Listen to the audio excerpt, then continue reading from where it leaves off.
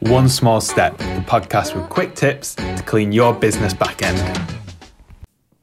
And just like this is important, another powerful way to transform your mindset and attitude towards systems and operations is attitude. Systems can be an area that many entrepreneurs just don't find exciting. It can be something that isn't necessarily the first thing we want to do or that's our strength. And when that's the case, it's easy to build up resistance to the back end of your business and to reinforce the blocks that already exist and the barriers that already exist in our mind. If you believe that you're going to struggle to create the systems and build operational processes and procedures within your business, then it's really quite likely that you will struggle.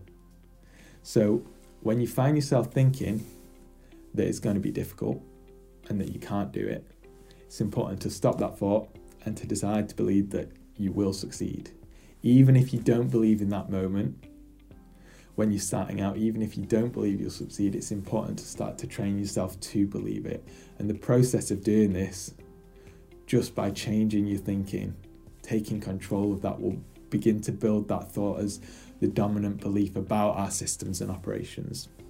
Often our subconscious mind just takes what we tell it as truth. So by being purposeful about having a positive attitude and communicating to ourselves that we will succeed, we start to actually believe that and we start to actually expect success. And it might feel strange at first telling yourself something that you don't quite believe. And it takes practice. But when you really focus on building this positive attitude, you'll find building successful systems in your business is a lot easier.